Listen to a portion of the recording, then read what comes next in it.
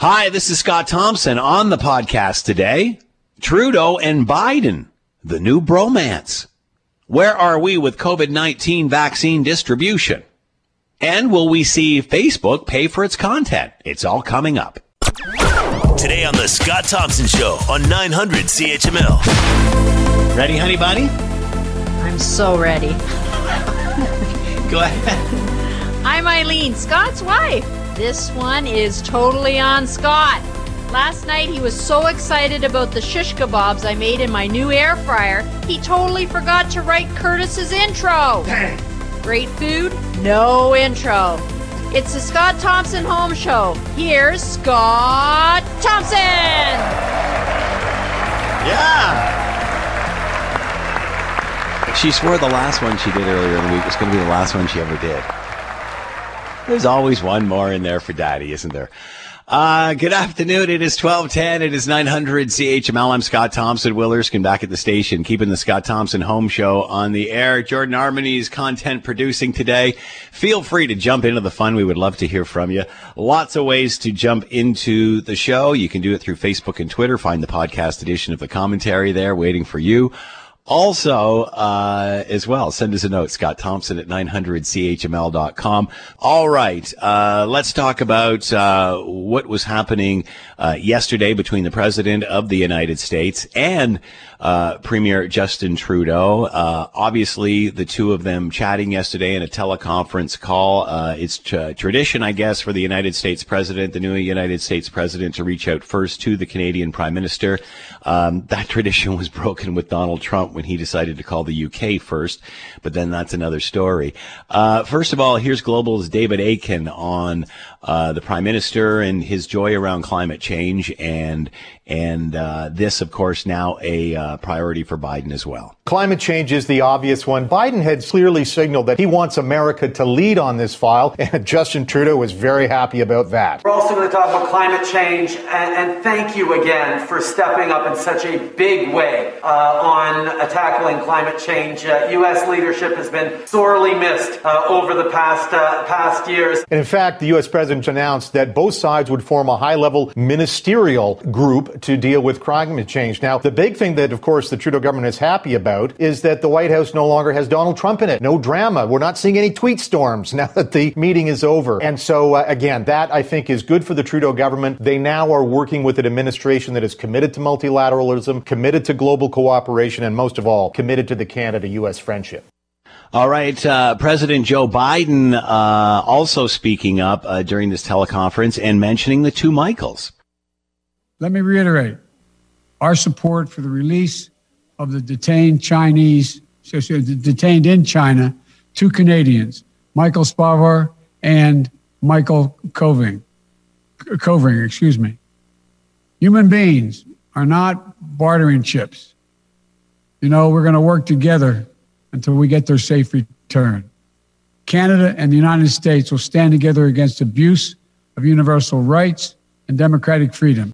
All right. That is President Joe Biden talking and specifically mentioning the two Michaels by name and how that was also a priority for him. Let's bring in Daniel Ballant, James McGill Professor of Political Science and the Director of the McGill Institute for the Study of Canada in McGill University. He is with us now. Daniel, thank you for the time. I hope you're doing well.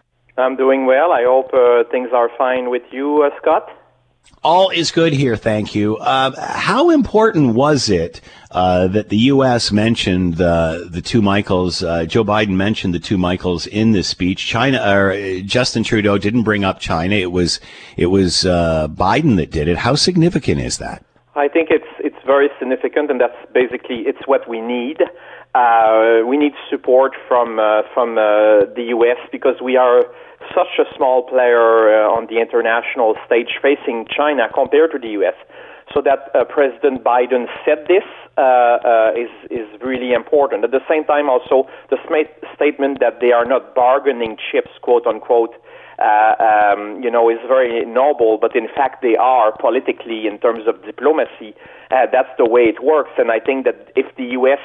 really decide to step forward, there are different things they could do. They can pressure China to release the two Michaels, but they can also withdraw their arrest warrant on Meng Wanzhou, this Huawei executive who's under house arrest in Vancouver. Or they could do something. They could maybe give something to China, at least regarding this file, to help ease the relationship between Canada and China, because we are in trouble with China in part because of decisions that were made under Trump to have this very adversarial relationship with China and to go after Meng Wanzhou. So you mentioned a couple of the options there. What do you think the chances are that they'll, instead of directing their attention to China, actually direct their attention to the Huawei CFO?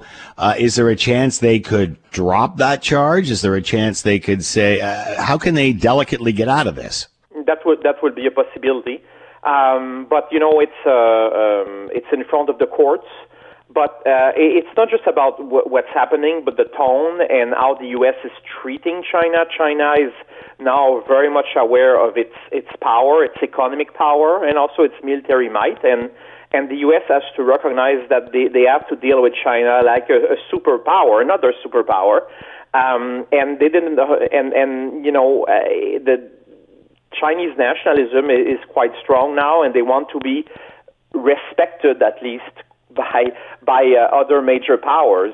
Of course, they don't like when they are being criticized, and what happened, the vote in the House of Commons earlier this week, is not something that they like. And I think that the U.S. can certainly pressure them to regarding the two Michaels, but I don't expect them to be released anytime soon. But it's important to have the U.S. on our side very clearly and strongly. It was not as much the case, I think, under Trump, so it's good what Biden said, I think, yesterday is a step in the right direction, but it's only a first step. As you mentioned, China and their reaction to Parliament declaring their treatment of the Uyghur genocide, obviously they're upset with that. And through the whole Two Michael affair, China's been quite willing to bully Canada, but not really bring it up with the United States at all, even though that's where all of this originated. So considering, as you mentioned, the declaration of genocide earlier in the week, again, China, slapping Canada, saying that's that's not good. Now all of a sudden you've got Joe Biden on board, and he's mentioning the two Michaels by name. So all of that combined with what the U.S. president has just said yesterday, what is China's reaction to that? What do you think it will be? Well, I think that what's important is what they do behind behind the scene. There is a lot of diplomatic talks that have been ongoing for months and months. I think it's, the two Michaels have been held in China for more than 2 years now. And I think these are phony claims of espionage against them, and it's retaliation against what's happening with Meng Wanzhou, who is under house arrest in Vancouver, as I said earlier. I think that the U.S. have way more clout than we do. It's Pierre Trudeau compared the U.S. with an elephant, and that we are, sleeping with an elephant, and we are affected by every twitch and grunt. That was what he said in 1969, and it's true today. And under Trump, we were, really sharing our bed with a cranky, unpredictable elephant, and now we have a more stable partner. Hopefully more reliable, and that's true regarding China, and that's true regarding other files like climate change. Obviously, the allies must feel that same sense of relief. What would their reaction be to Biden's comments on China and the two Michaels? Yeah, our allies. Well, I think that it's important for allies to have the U.S. on their side, and to understand that when an ally is facing some major challenges with a powerful country like China, that the U.S. can be on their side. And under Trump, there were attacks on international organizations like the World Health Organization, attacks on NATO. And I think under Biden will return to business as usual, where the U.S. will actually stand more explicitly for their allies rather than trying to strike deals with North Korea or other countries that are certainly not allies of the U.S. Let's move on to climate change. Obviously, along with COVID and this situation that we've just discussed, climate change up there as well. The Prime Minister almost giddy and speaking not too favorably about the past president, saying that the U.S. leadership on this was sorely missed. Your thoughts on that discussion moving forward? Oh, I think he's very happy that the Trump era is over, and that's true on climate change as well. People in Canada who criticize carbon pricing, for example, including Jason Kenney, in a way they had an ally in Washington with Donald Trump, in the sense that they had, that President Trump was, strongly supportive of the oil industry and so forth. So I think it's important that for the Trudeau government to have an ally in the White House and someone who won't say things about climate change that contradict what U.S. policy is. So the fact that the U.S. is returning to returning under the umbrella of the Paris Agreement on climate change is very important for Canada, because otherwise, we were isolated in North America since Trump's decision to leave that agreement. And it's our huge partner, again, this elephant, and they pollute way more than we do. And if they don't take the fight against climate change seriously, our efforts up north look more vain. What are, this happens all the time after a new president is inaugurated. Often it's been tradition that they obviously come up and meet with the Canadian Prime Minister and such. And a lot of that is formalities and reestablishing relationships or establishing relationships and such. But this time it seemed to be different. There was way more emphasis put on this meeting. And I was talking to somebody from CBS in the United States, and I said, is this meeting even, getting coverage? And he said, barely. So, I mean, it's more important to us, I guess, than it is to those in the United States. But that being said, what do you think the objective here was of this meeting? To me, it even seems as if the message here, over and above COVID and the two Michaels and all of those pressing issues, is one of stability, one of everybody can take a sigh of relief, or have a pause and take a breath of relief and realize that things are stable, things are going to move forward, and there isn't sort of a changing of world order here. Yes, I think from the perspective of the Trudeau government, it's more like, the nightmare is over, because the last 4 years were really tough in terms of Canada-U.S. relations. Reopening NAFTA, for example, gave a lot of headaches to people in government and in the business sector and so forth. I think that it's true that, in the U.S. they don't care that much about Canada. Most ordinary people, unless they live like in Maine or maybe Michigan, if they're close to the border, but otherwise, like people in Texas or California don't care a lot about Canada. But for us, it's true that this meeting for Canadians, for the government of Canada, this meeting is far more important than for the U.S. But I think that symbolically, the fact that we had the first meeting, although it's a virtual meeting, with the new U.S. president, it's our first international virtual trip. It's a very good sign moving forward. And I think the symbolism is very powerful here. But I think that this meeting will also lead to, and that's in the Globe and Mail and other newspapers, real work behind the scene about new emissions regulations, perhaps new targets for emissions that we could work on in partnership with the U.S. So I think this could actually lead to real policy change beyond the symbolism of this first meeting. It's funny, even when Biden was installed and his press secretary had her first meeting, you could almost sense a relief in the sense that it wasn't a barrage of tweets hour after hour and then no press conference. How do you think Americans are reacting to not hearing from their president every hour? Yeah, it's such a divided country. I think most Americans are relieved, but Trump has, still a significant base, millions and millions of people. It's hard to know exactly what percentage of the population, but it's certainly a large constituency of people who still believe in Trump, or at least the ideas associated with Trumpism in terms of, this vision of the country, this idea of making the idea of returning to to this certain vision of the United States, making America great again, as a certain, there's a certain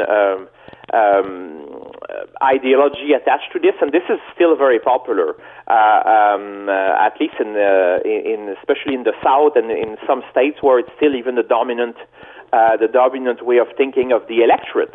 The strong support for protectionism, the idea that it should be America first, and that we should not, that the U.S. should not help other countries as much as in the past, or that the U.S. should not get involved as much as in world affairs and just turn inwards. This approach still has a lot of proponents, a lot of supporters in the U.S. So the fact that Trump left the White House so that he's no longer in Twitter doesn't mean that these kind of ideas are not strong. And you can see that there are still a lot of members of Congress on the Republican side who support this vision. Daniel Ballon has been with us, political science professor and director of the McGill Institute for the Study of Canada at McGill University. Daniel, as always, thank you so much for the time. Be well. Thanks, and have a great day. You're listening to the Scott Thompson Show podcast on 900 CHML. Enough of the guests. Now it's time for my opinion. Here's the commentary. All provinces receive a per capita allotment of COVID-19 based on their population, and what they do with it after that is up to them.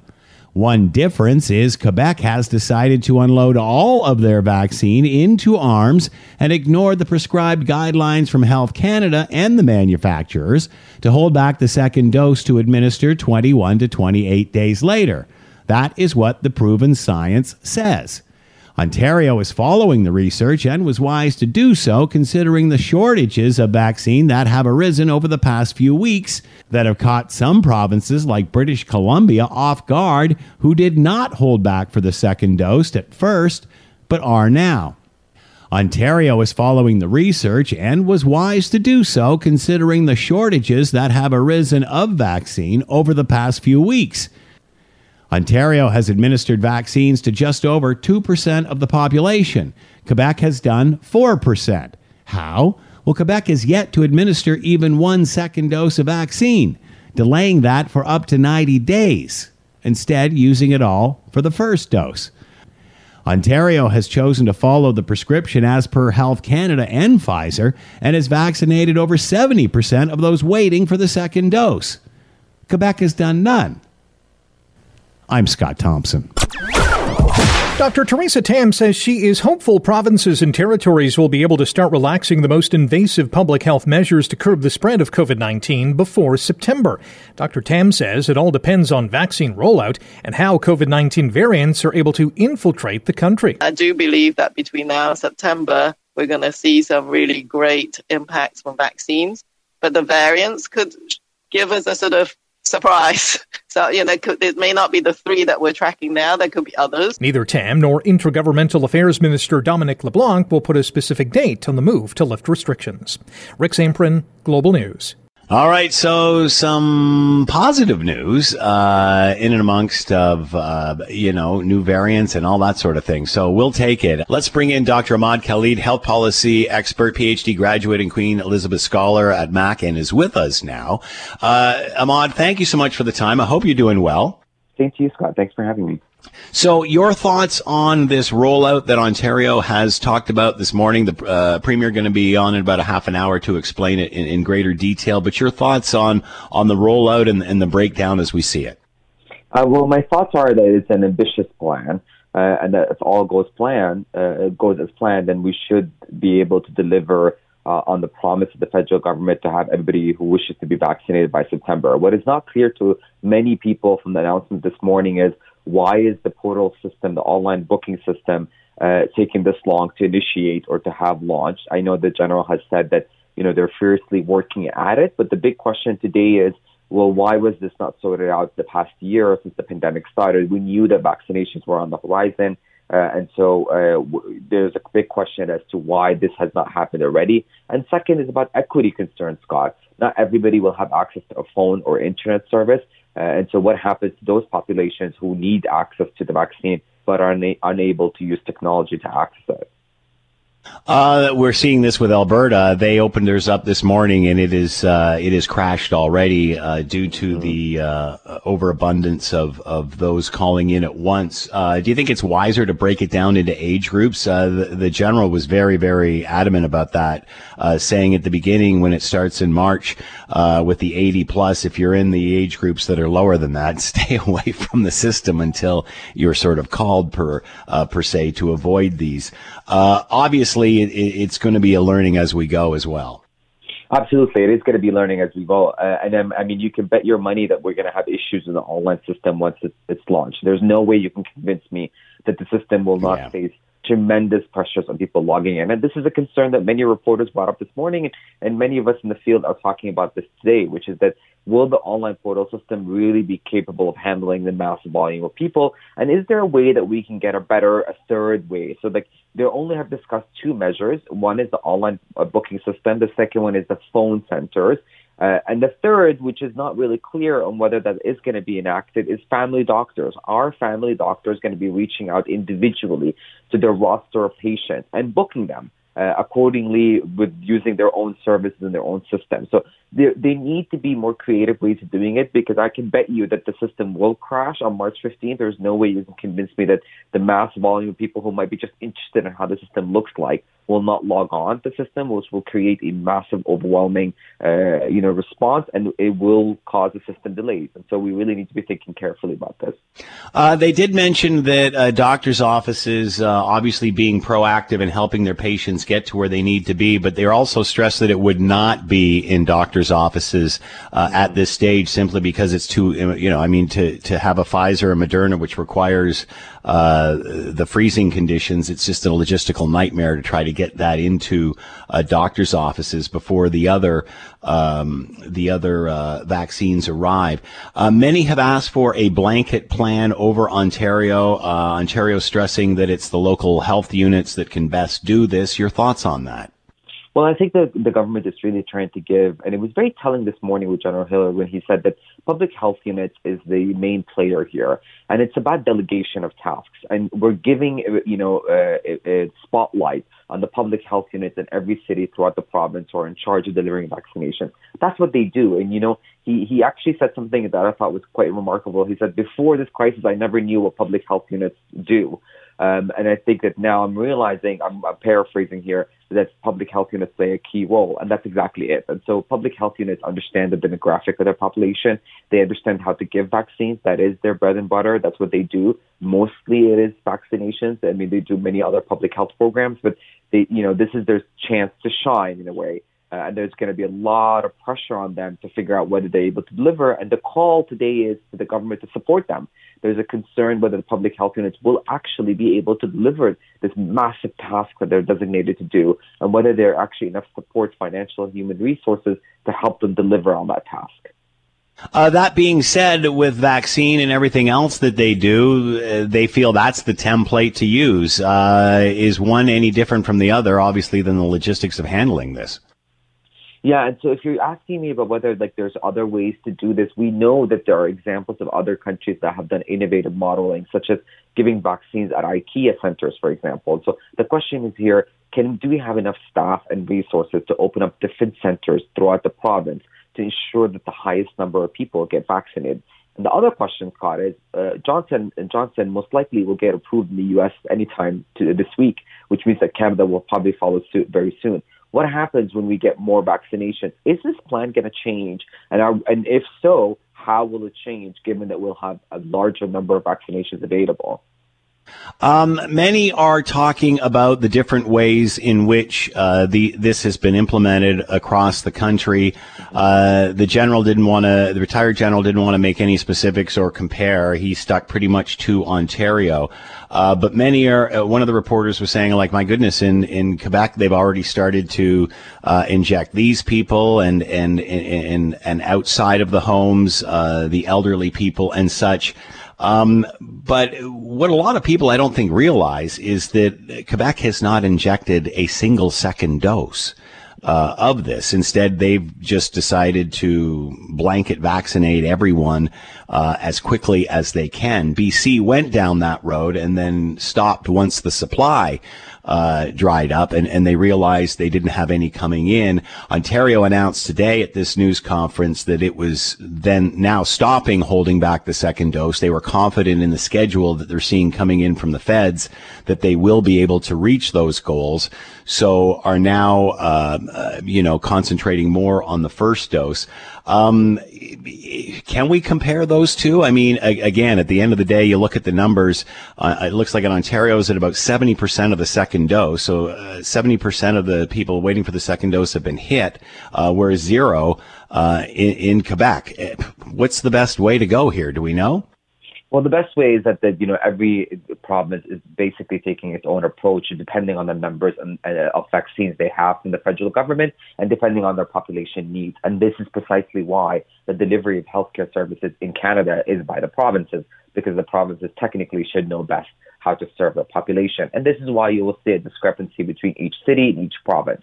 And we will continue to see that. I think as the numbers come in, we will see that every province will have a very different approach to how they're going to go vaccinate their population. And that's all going to depend on the quota they get from the federal government, the number of vaccines they're able to secure for that province, but also primarily on their public health units and their ability to adapt and scale up vaccination plans across the province. And so we will not be surprised to be continuing to hear reports of different ways of doing this. I mean, the end goal is the same. The outcome here is to vaccinate as many people as possible in Canada, because as long as one province doesn't have enough vaccinations, the rest of the provinces of Canada are in jeopardy. And so the goal here is to get all of Canadians vaccinated by a certain period of time. And according to Prime Minister of Canada, it is September of this year. And so I think all provinces are really trying to just achieve that deadline.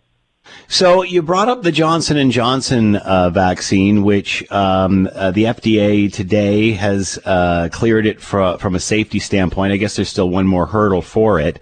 And it said it's a one-shot dose with a 66% efficacy rate.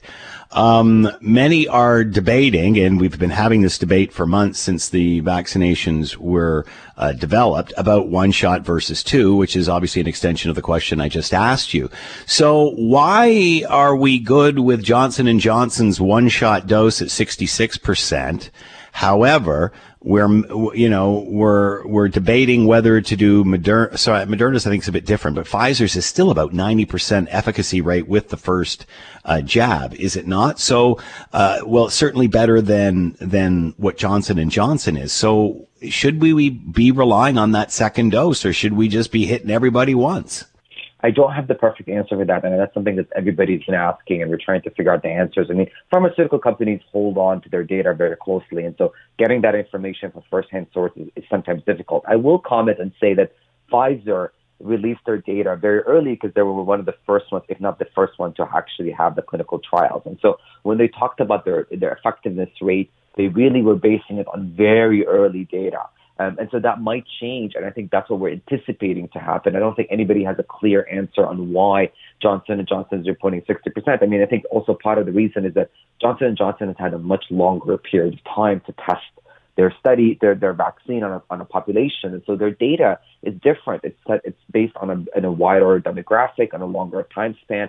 Not the same case with Pfizer, and that's where the question right now is among the scientists, is it really a matter of date and time of when they collected data and analyzed it, or is there something specific about the vaccine itself? I think that once the Johnson & Johnson gets approved in Canada, we will definitely have a very clear answer on that because the pressure is there to get that clarity. Can you see, Doctor, this happening, this scenario, hypothetically, which I'm just about to present to you, that all of a sudden we realize, the Pfizer doesn't need 2 doses. It only needs 1. It still has 90%. And therefore, when you think about it, the amount of money that has been spent and effort on that second dose, that's pure profit for the company. Is anybody raising those questions? Yes, they have been raised, and I'm glad you brought this up, Scott. It was raised by actually the World Health Organization because there's a big concern that, and the statements from many experts who are in charge of this, looking into the science behind it, have said that no, 2 vaccines are still noted. 2 doses of the vaccine is still needed. And so as far as we know, up until now, there's been no indication that, for some reason you could have just went with 1. However, if the technology changes or the data changes, we could possibly see, and I'm putting out a speculation here, that at some time in the near future, Pfizer or Moderna, especially that Johnson & Johnson now is being able to produce one-shot vaccine, might be able to change the formula to somehow make it only a 1 dose. That doesn't change the fact that whatever we've been given so far does require the 2 doses, according to Pfizer and Moderna, to achieve the effectiveness they claim it will provide. So that being said, Doctor, I'm in my 50s, so it looks for me I'm waiting for until August, at least until, going by these guidelines, which obviously are probably conservative. And then by that time, the Johnson & Johnson might be available. But, as a person getting a jab in the arm, I don't want a 60% efficacy rate. I want the 90%. Yes, and I'm so happy you brought this up because this is something that I'm struggling to find answers for, Scott, is that are we giving people the choice when they get vaccinated, whether they get Moderna, Pfizer, and if Johnson & Johnson gets introduced, will they have a choice? Because what I suspect is going to happen is the general public is very educated, thanks very much to the media outlets like yourself who are educating people on a daily basis about the different vaccines. I have a feeling that our population, when they go get the vaccine, might actually request a specific vaccine over the other. What happens then? If you go and say, I don't want the Johnson & Johnson, I want the Pfizer, are you given that choice, or is it that you get what is available? And so that's a question that I would love to get an answer for. I myself don't have an answer for, and I'm pushing different stakeholders to get me an answer on. But you're right. I mean, I think that's going to be a big question as we approve more and more vaccines. Do Canadians have a choice between which vaccines they get? And also, on the timeline you brought up, you're 50 years old and you're looking at July. Well, the Prime Minister said that everybody who wishes to get vaccinated should get vaccinated by September. There's a big population that still needs to get vaccinated. Is that really realistic? Is that going to really happen? And how will it change, lastly, when we do have different vaccines in the market? So the Johnson & Johnson is in the news today. Safe, 66% efficacy rate. Do we know there's one more step for it to cross? Do we know when that will be approved finally? I think that, given the history with Pfizer, where we speculated that it will probably take some time and then immediately it happened after the U.S. approved it. I think that, now that the U.S. is very close to fully approving it, I would suspect, this is a speculation, that within the next 2 weeks, if not the next month, Canada will approve the Johnson & Johnson. It's probably just waiting on the same data that the U.S. is waiting on. And what about AstraZeneca? Good question. We're still not clear when that will be approved. We know that the AstraZeneca has been given out to certain countries and low middle income countries, and so the data is there, the supply is happening. In Canada, I think it should happen within the next month. We'll have a very clear answer on whether we're getting it and when we're getting it. So if you were to rate these, Doctor, in order of, I don't know whether you would, whether it's efficacy, performance, storage, 1 dose versus 2, wouldn't it be Pfizer, then Moderna, then AstraZeneca, then Johnson & Johnson in order of priority? That's an excellent question for an immunologist, because I think that you need to look really at the science, the intricacy of the science behind each of these vaccines to see which one is better than the other. I will say, though, from a health policy perspective, I think that when we're looking at vaccinations, all of them are effective, period. And so the scale of how effective they are varies depending on the science behind them. But in terms of achieving your ability to build immunity towards the virus, I mean, we wouldn't approve it if we don't believe, or Health Canada wouldn't approve it if it didn't believe that it provides protection against the virus. And this is, I think, goes back to my earlier question, Scott, is now we know that Canadians are educated. If you want the choice, are you given that choice between which vaccine you would like to have?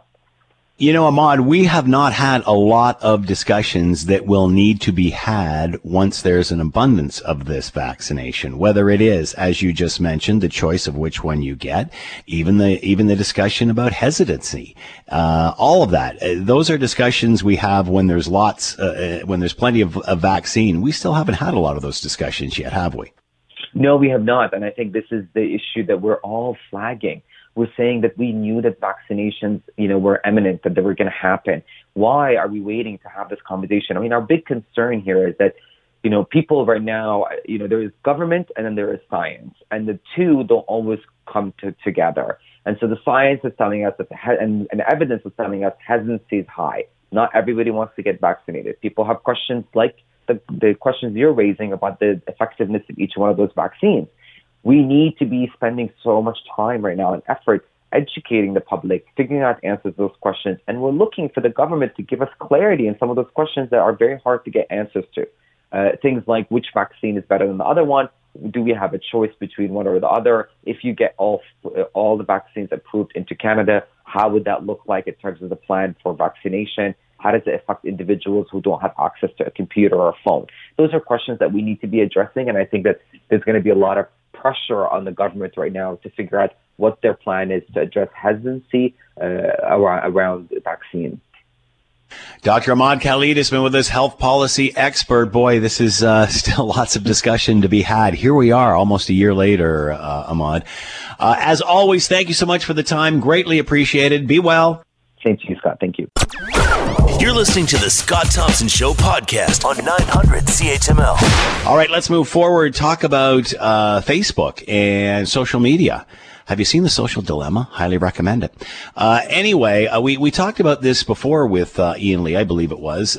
Canada joining forces with Australia to make digital giants pay for news. You might remember we talked about this before where Australia had said, we're not happy with this. You're stealing this content. You're not paying for it. And basically what happened was Facebook said, well, we're going to cut off your news feed. Well, it appears that there has been some sort of deal made, and Facebook, it appears, has blinked. I'm going to read you the first paragraph of this article from the Hub Post. Justin Trudeau and his Australian counterpart Scott Morrison have agreed to continue coordinating efforts to ensure the revenues of web giants are shared more fairly with the creators and the media. Two prime ministers spoke Monday on a range of topics, including the need to address online harm and have social media companies pay for the content and journalism they provide. The growing cooperation between Canada and Australia on the regulation platform comes as Facebook backed down on a ban introduced last week that prevented Australians from viewing and sharing on its platforms. Talk more about all of this. Ian Lee with us, professor at Carleton University's Sprott School of Business, and with us now. Ian, thanks for the time. I hope you're well. Doing very well, thanks, Scott. So your thoughts on this? What's happening? It looks like some sort of deal has been made. A deal has been made, and that's probably better than, well, it is better than the alternative, which was, I thought, terrible.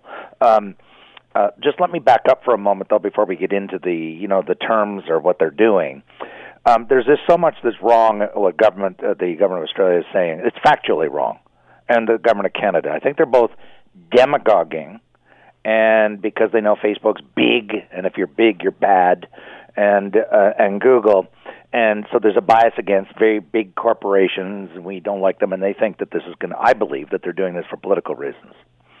They use language that gives them away. They're talking about the harm that Google imposes, and the harm that Facebook imposes. Let's deconstruct that and unpack what they're saying.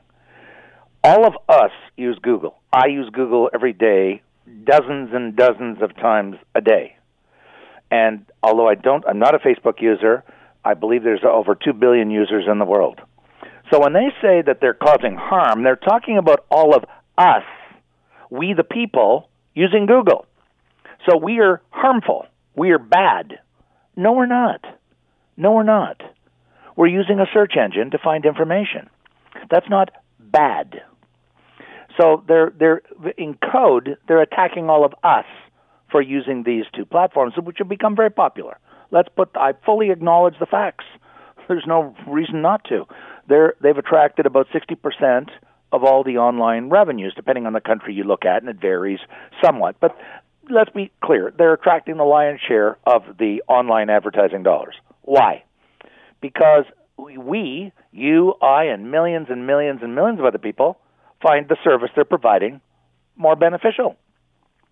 We go there and use it. Nobody's forcing Ian Lee to go and use Google. Nobody's forcing the millions of users, billion users or more, to use Facebook. We've chosen to go there and use it because it services needs that we have. I use Amazon because it's very convenient for me, and I think it's a good value when I order something from there. So they're really attacking the government of Australia, Mr. Guilbeault in Canada, and the government of Australia are really attacking all of us for our consumer behavior, that we are using these two very popular sites. That's very problematic. But wait a sec, Ian. That's like saying, let's draw a parallel with cannabis and the cannabis industry. At the end of the day, if people want to buy illegal cannabis, is that somehow the fault of those that are providing the service legally? Or I understand what you're saying here, but at the end of the day, Facebook is not creating this. They're a delivery service. I understand we're all going there. Yeah. We're all going there because they're accumulating all of the information from all of the various sources and obviously doing it. But they're not. But that is the second point I want to make, Scott. Sorry, I got to get in on this point. Because it's the user that's putting the link up, not Facebook? I am saying putting a link up is not... Look, I deal with this every day because we in the university are very sensitive to this whole question of copyright, because we are subject to it too, by the way, and we get emails all the time. If I actually reproduce the document, the entire document, the 5-page, 10-page, 20-page, 30-page, I don't care if it's an article or whatever, I am subject to copyright. But if I put a link in my course software, my course management software, and say, here's the link to that Globe and Mail story, I am not violating copyright. The law is very clear on that. You can say, well, I don't like the law. So because, okay, and I'm just trying to clarify this, Ian. So because Facebook's not creating the content, it is the user who is just posting a link to the content, that's not a copyright issue. I don't think that they would have a snowball's chance in hell going to court on that, and that's why they haven't. Because if you just think about it. So let me ask you this, Ian. Listen, if every human being, because we're all subject to copyright, not just big companies. The Copyright Act doesn't say only big companies are subject to this. We all are. Okay? So what they're saying, just think for the listeners out there in Radioland. You go and send an email to a friend, and now I know it's silly, but it's not. That's the legal idea here. You go and send an email to a friend and put a link in there and say, go read this story. It's really neat. Technically, they're claiming, the government of Canada, Mr. Guilbeault, and Australia are claiming that we are breaking the law. No, we are not. I hear what you're saying here. Yeah, you're reproducing the link, not the content. Right. Now, so let me ask you this question. I send articles all the time, and I am violating, I'll tell you this, I do violate the copyright. I'm bad. I will reproduce the whole op-ed from the Globe and Mail or the New York Times and send it to a friend who doesn't subscribe. And I am in violation. I fully acknowledge that. But again, you're not making money off it. That's the difference. No, I'm not making money off it. That's correct. So, and obviously, these search engines are. That being said, if to use the example you're giving, say you write, and we do this all the time with commentary, put a link to another story. Exactly. Usually it's ours. Usually it's our own content, not other people's. But that being said, we do put links to other articles and such. But say it is a media source. And I'm not in the media. Say it's a newspaper, for example. Sure. If the user goes to that link, that's the newspaper's link. So aren't they getting the hit anyway? The newspaper is benefiting, I would argue. That's what I'm saying. Yeah, and I've been arguing this for a long time. These small newspapers and magazines should be getting up every morning and thanking the gods that these organizations are out there, because it's delivering a lot more eyeballs to that company. And it's up to that company called Maclean's Magazine or Quill Inquirer or Financial Post or National Post to then monetize it.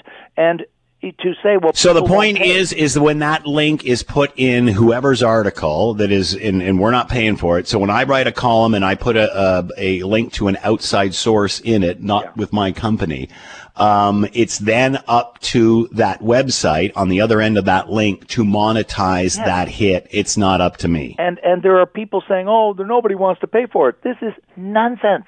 Mr. Guilbeault says people don't want to pay for it. I have 7, okay, I'm probably an exception. I have 7 subscriptions, and I'm paying $15 to $20 a month. New York Times, Globe and Mail, National Post, Telegraph, New Yorker. I mean, I can go, really, and that's not counting Netflix. That's not counting Amazon Prime Video. So the answer to this is a paywall when they hit that link.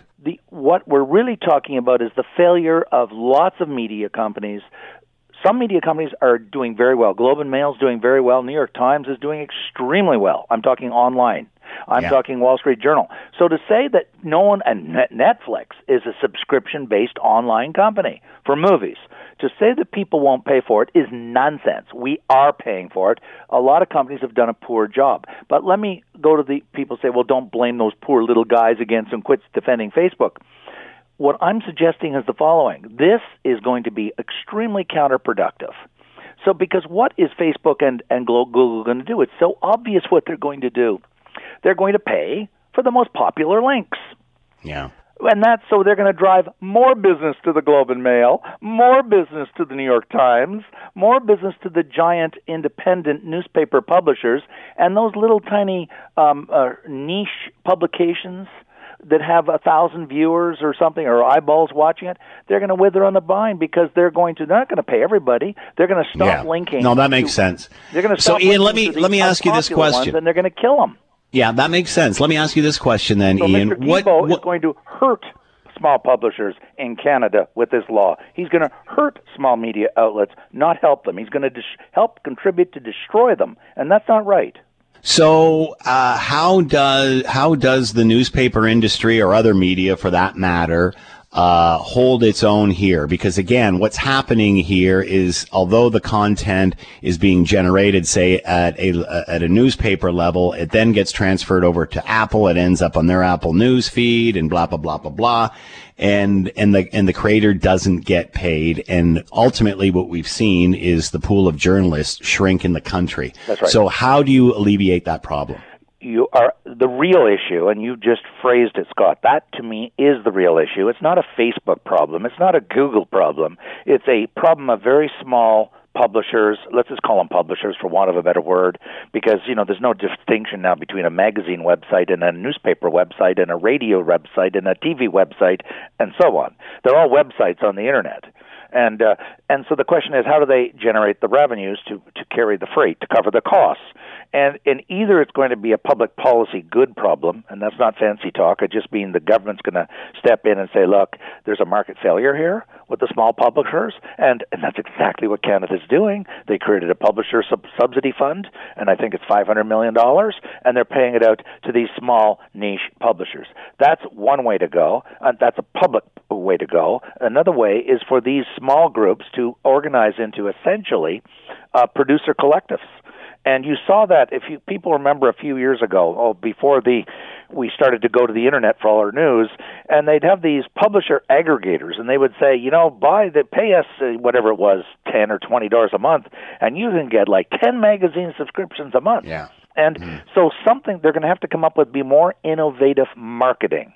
These companies have been very poor at monetizing their own product. Some companies have been very good at it. There are companies out there thriving online, not just Netflix, not just Google. There are small niche companies out there that people haven't heard of that have built up a very loyal following of paid subscribers. So what we're going through is a transformative period of 5 or 10 or 15 years, and those publishers that are really, let's say, stuck in the old paradigm of publishing something in paper or print are going to die to be honest, on the Serengeti. This is Darwinian. The weak companies that aren't dynamic and innovative enough will die. But there's lots of young, really smart young people today who are out there and they're developing new product and new magazines and new outlets, and they're figuring out how to monetize it. So I think that this is old thinking, old politicians living in the old analog world, coming up with analog solutions when right underneath their nose they're oblivious to it. There are solutions emerging spontaneously, digitally. There's a ton of digital entrepreneurship out there and innovation. But it's very popular politically to say, I'm the politician like Guilbeault, to say I'm standing up to those big, bad, powerful digital giants, and it makes him look like a hero, like a strong man, a tough man. He's doing the same thing Trump did, only he's doing it from the other side of the political spectrum.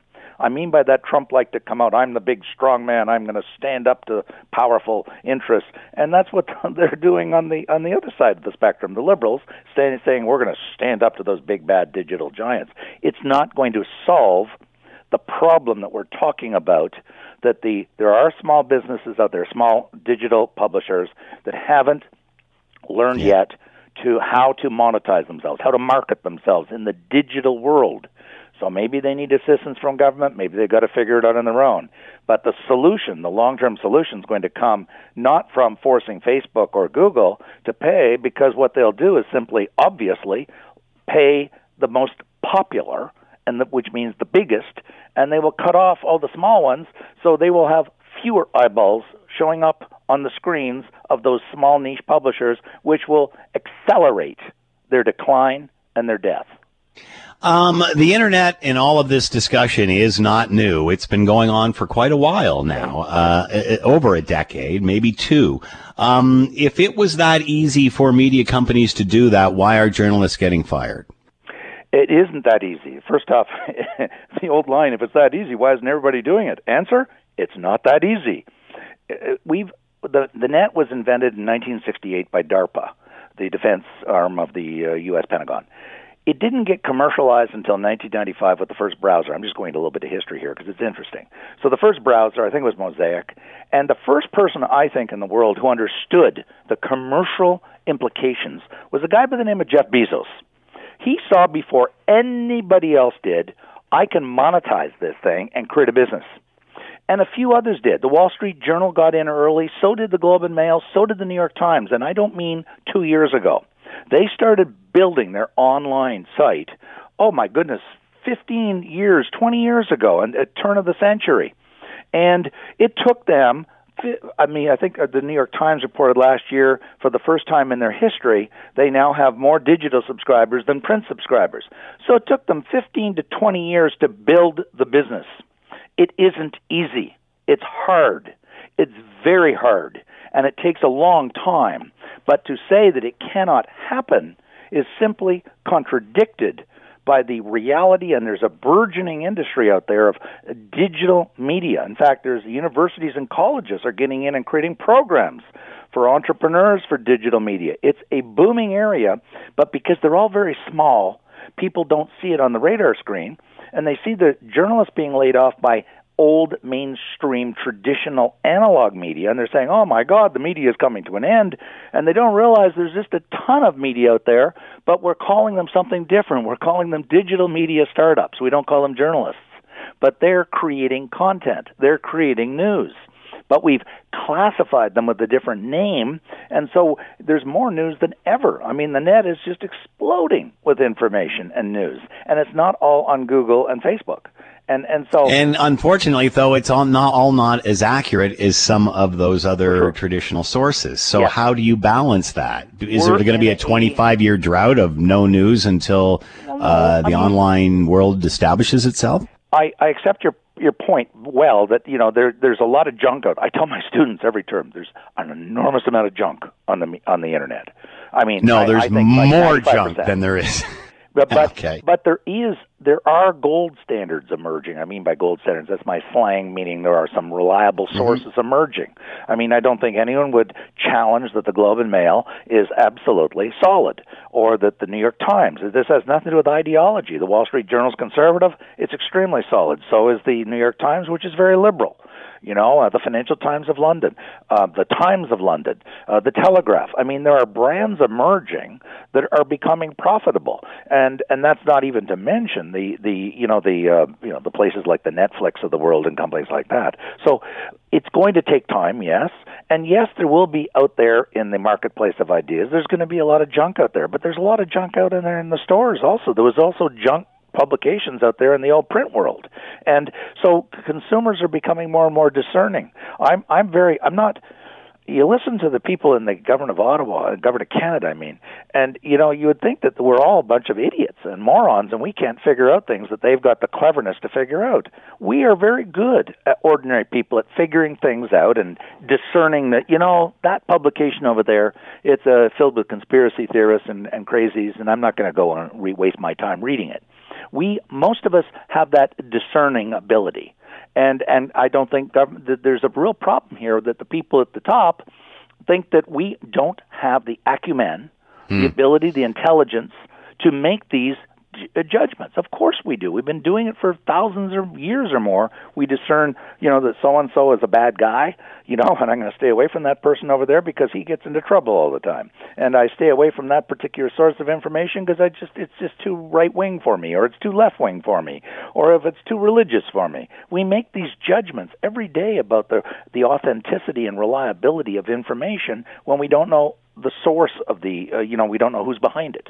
And so I'm not, they're getting their knickers in a knot. Yes, there's some horrible things on the net, and if there is, well, there's laws, or maybe they need new laws to go and prosecute people for racism, for homophobic statements, for sexist statements. Okay, maybe we need a better set of prosecutorial laws, no question there. But the idea that we're going to regulate what the average Canadian, and they're talking about this in Ottawa right now, they want to regulate what is actually published on digital media. And this is beyond Orwell and Big Brother. They regulate what's on traditional media. Why wouldn't they regulate what's on? But nobody's ever told the Globe and Mail what to put on the front page of the Globe and Mail. Nobody. But there's standards there. Well, we're out of time. Got to wrap it up there, Ian. Ian Lee is with us, professor at Carleton University Sprott School of Business. The headline: Canada joins forces with Australia to make the digital giants pay for their news. Ian strongly disagrees. The Scott Thompson Show, weekdays from noon to 3 on 900 CHML. This is the Scott Thompson Podcast, available on Apple Podcast and Google Podcast, or wherever you get yours. And don't forget to subscribe, rate, and review so you don't miss a thing. I'm Scott Thompson, and thanks for listening.